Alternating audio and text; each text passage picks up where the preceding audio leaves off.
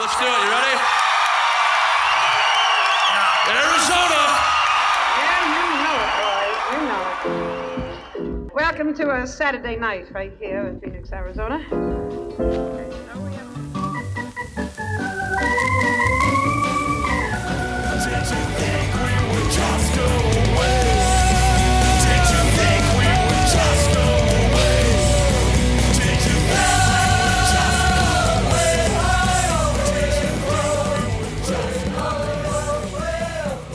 Hello, and welcome to another Arizona.FYI podcast. My name is Mark. Today we're going to talk about Arizona and how it's not New Mexico. So we've talked a lot about Arizona's history and how it stretches back to pre-Columbian peoples. One thing I don't think we ever got to was Arizona's etymology. The name Arizona is speculated to be from the O'odham language for Alisonac, which originally meant small spring and really only applied to a specific spot down near a small mine called Planchas de la Plata, which is in southern Arizona. When the Spanish came through, they asked the local Indians, "What do you call this place?" And because they were standing next to the small spring, they said Alisonac, which to the Spanish, of course, sounded like Arizona, and that's how we got Arizona. So I've talked about the pre-Columbian peoples before. I've talked a little bit about Spanish, and I probably want to talk about them in the future. I'm going to gloss over the Mexican-American War in this, and we'll probably talk about that in the future episodes.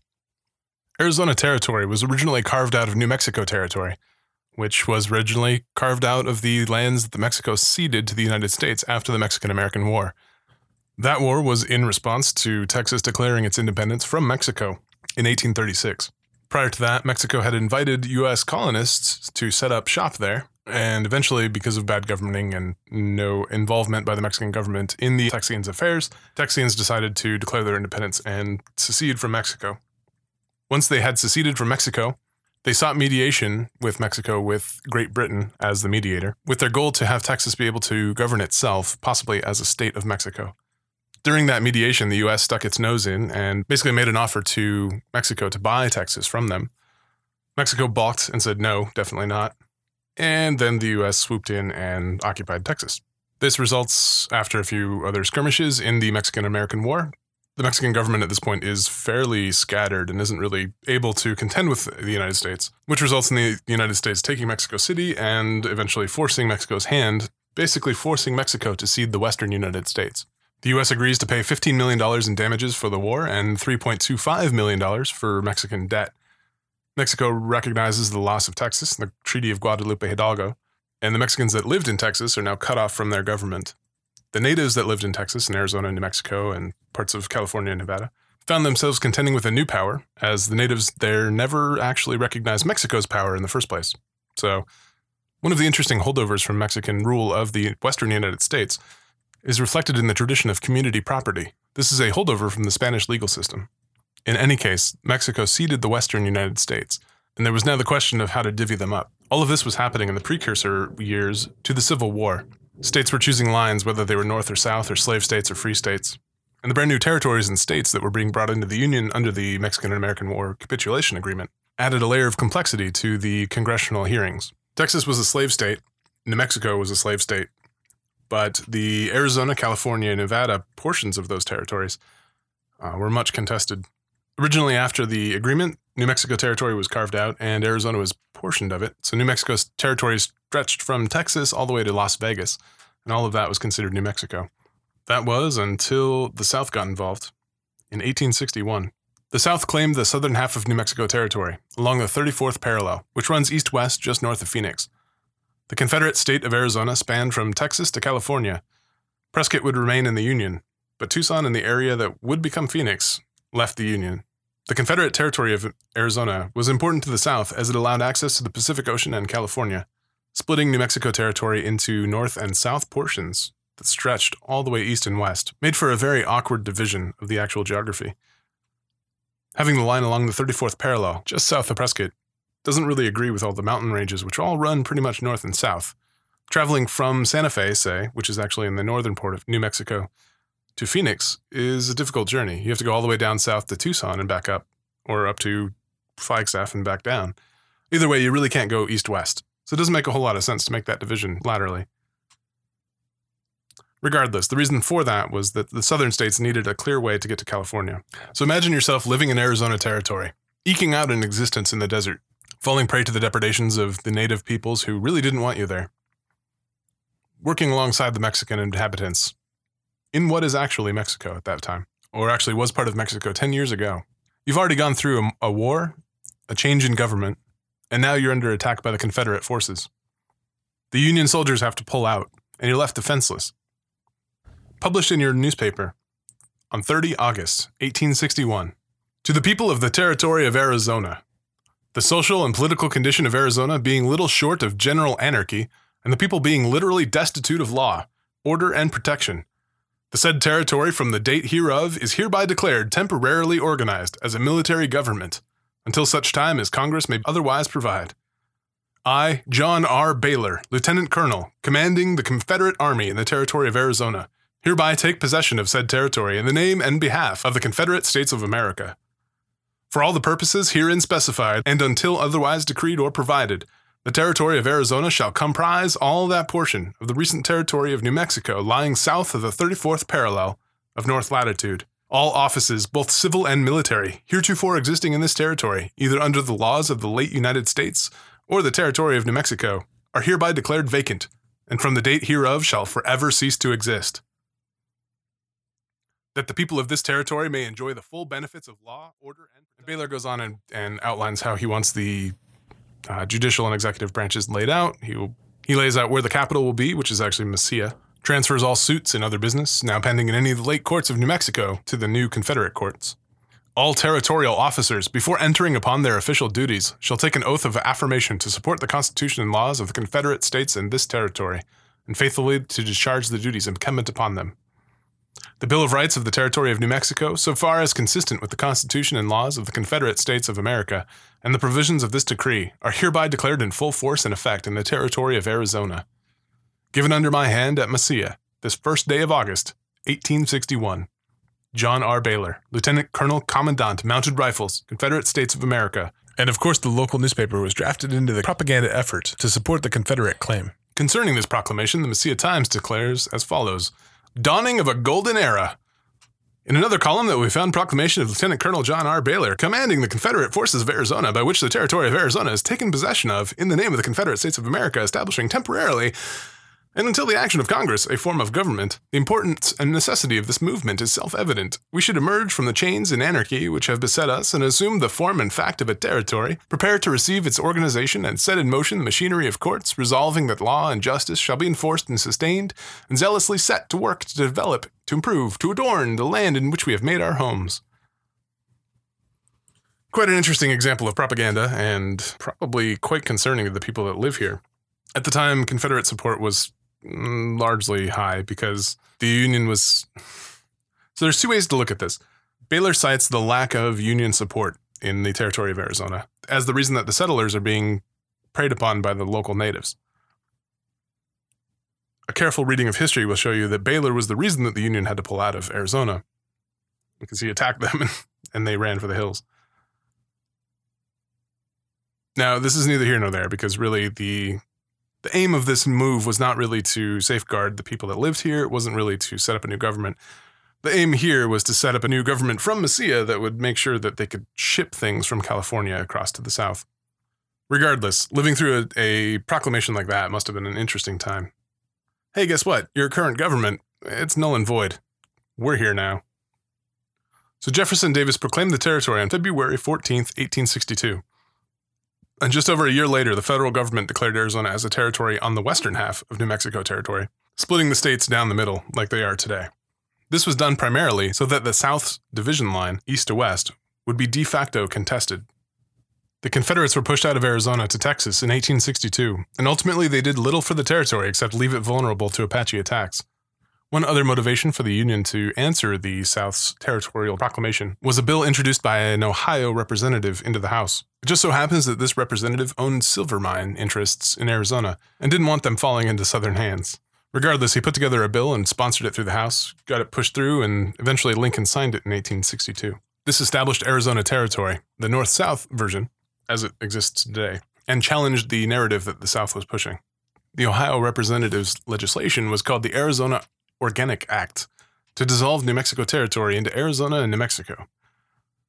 February 24th of 1863, it was signed into law by Lincoln, New Mexico would remain a slave state, and Arizona would be a free state.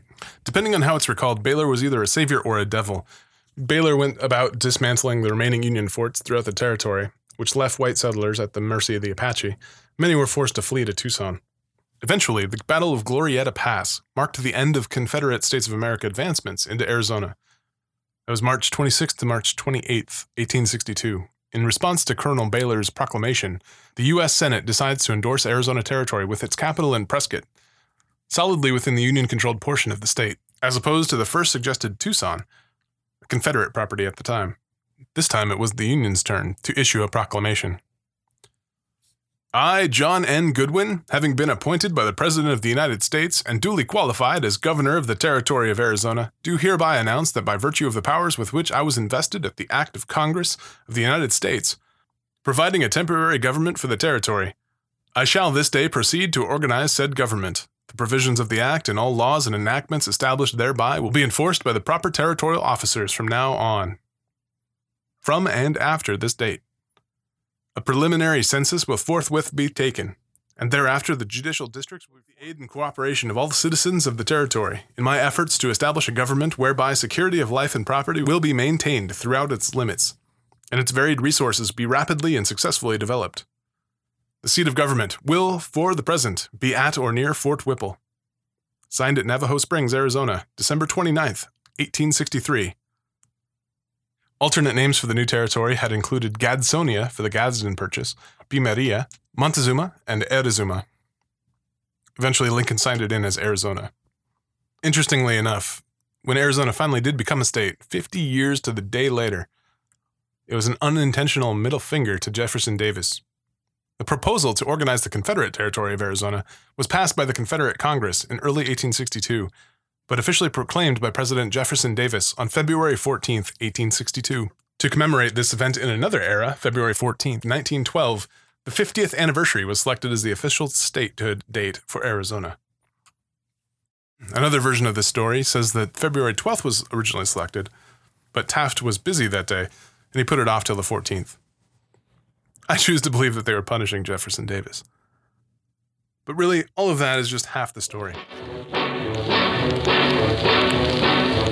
Oh, the Deadwood stages are rolling on over the plains, with the curtains flapping and the driver a slapping the reins. A beautiful sky, a wonderful day. Whip, crack away, whip, crack away, whip, crack away. Oh, the Deadwood stages are heading on over the hills, where the engine arrows are thicker than porcupine quills. So the first time that Washington came up with the idea to bring Arizona in as a state, they called it jointure, and basically combined New Mexico and Arizona as one state. New Mexico loved the idea, Arizona didn't. The people of Arizona voted against it in 1906 by 16,000 to 3,000. Quote, "We'd prefer to remain a territory indefinitely, rather than lose our identity." The Phoenix City Council was so mad, President Theodore Roosevelt seemed to give tacit approval of jointure, that it changed the name of Roosevelt Street to Cleveland Street, but eventually changed it back.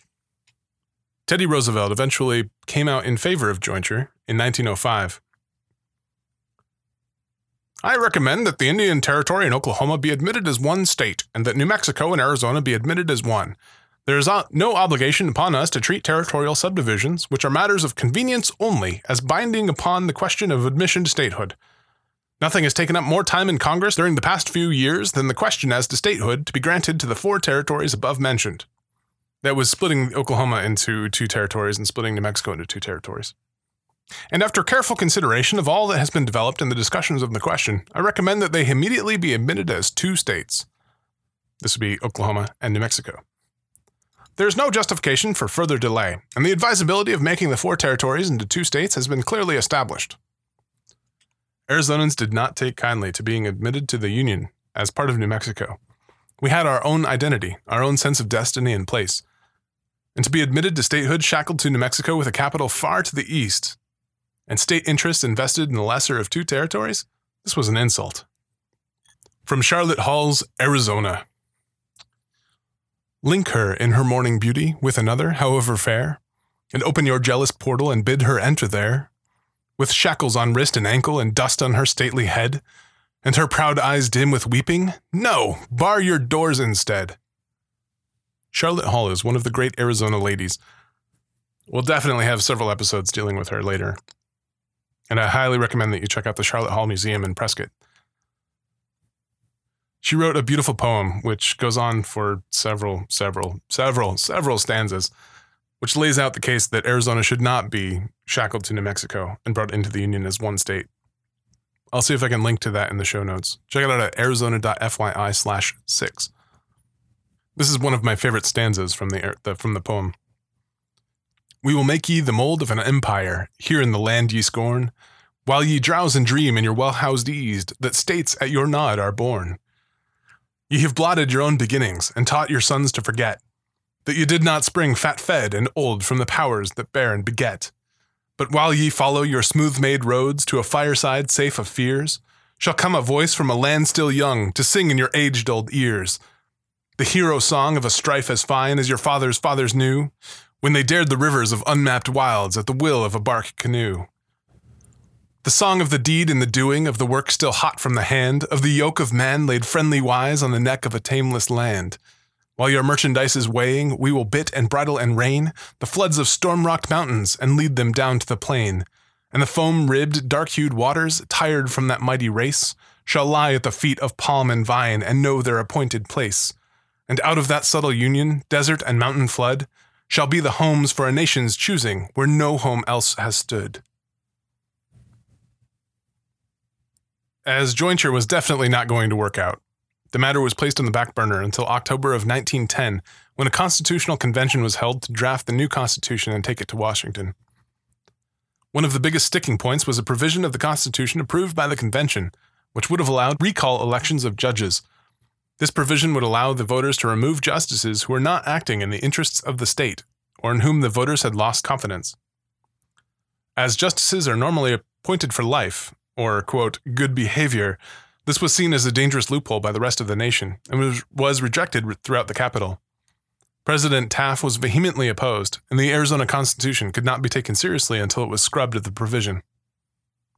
Interestingly enough, the Arizona Constitutional Convention, which opened on October 10th of 1910, ran for 60 days and produced what was considered then either one of the most progressive constitutions of any state, or one of the most socialistic and undemocratic constitutions of any state. You think Arizona is conservative now. It didn't start that way. President Taft said, again, judicial recall is advocated on the ground that will bring judges more into sympathy with the popular will and the progress of the ideas among people.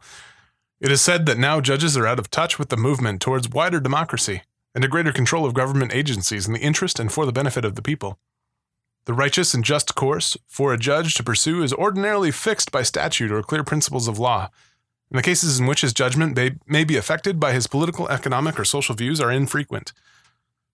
But in such cases, judges are not removed from the people's influence, surround the judiciary with all the safeguards possible, create judges by appointment, make their tenure for life, forbid diminution of salary during their term, and still it is impossible to prevent the influence of popular opinion from coloring judgments in the long run.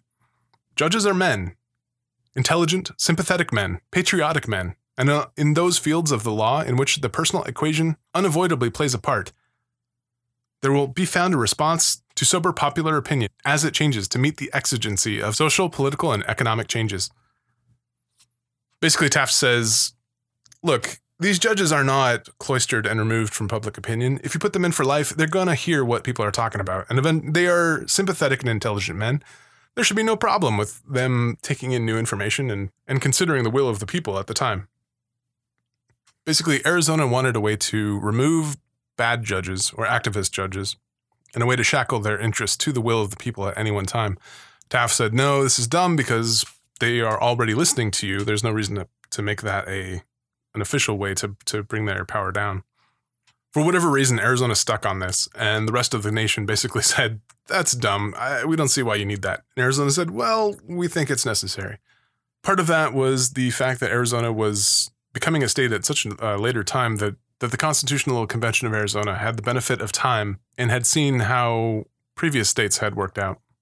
Whether or not it was good or bad, it held up Arizona's admission to the Union for quite a while. Eventually, somebody told Arizona that you can take it out now. get admitted to statehood and put it back in. But don't have it in your constitution when we vote on it. So, true to its word, at the first election after statehood in the fall of 1912, Arizona voters reinstated the recall of judges into the state constitution. And by a healthy margin, they gave Arizona women the right to vote 8 years before national suffrage, which sounds progressive, but really all of the western states had done that by that time. With the exception of New Mexico, because New Mexico. So that is a very short treatment of how we became a state. Now, there's a whole bunch of nuance to this. There's a bunch of interesting stories within all of this that I would love to cover at some point. And who knows, we might cover those at some point in the future. I would definitely like to talk about the Mexican-American War, and we'll have maybe Dennis and maybe Matt here to talk about that. You guys will meet them later, hopefully. Well, thank you for listening to another episode of Arizona.fyi podcast. Check out our website at Arizona.fyi. You can find our Facebook, our Twitter, our SoundCloud page, our iTunes link, etc., on there. And as always, please discuss our episodes on our subreddit, reddit.com/r/ArizonaFYI. And check out our Instagram account where Karen and I post images from our research and travels and all that stuff. Thanks again for listening. And remember, when you're out there exploring our state, don't forget to bring us along. Have a good one.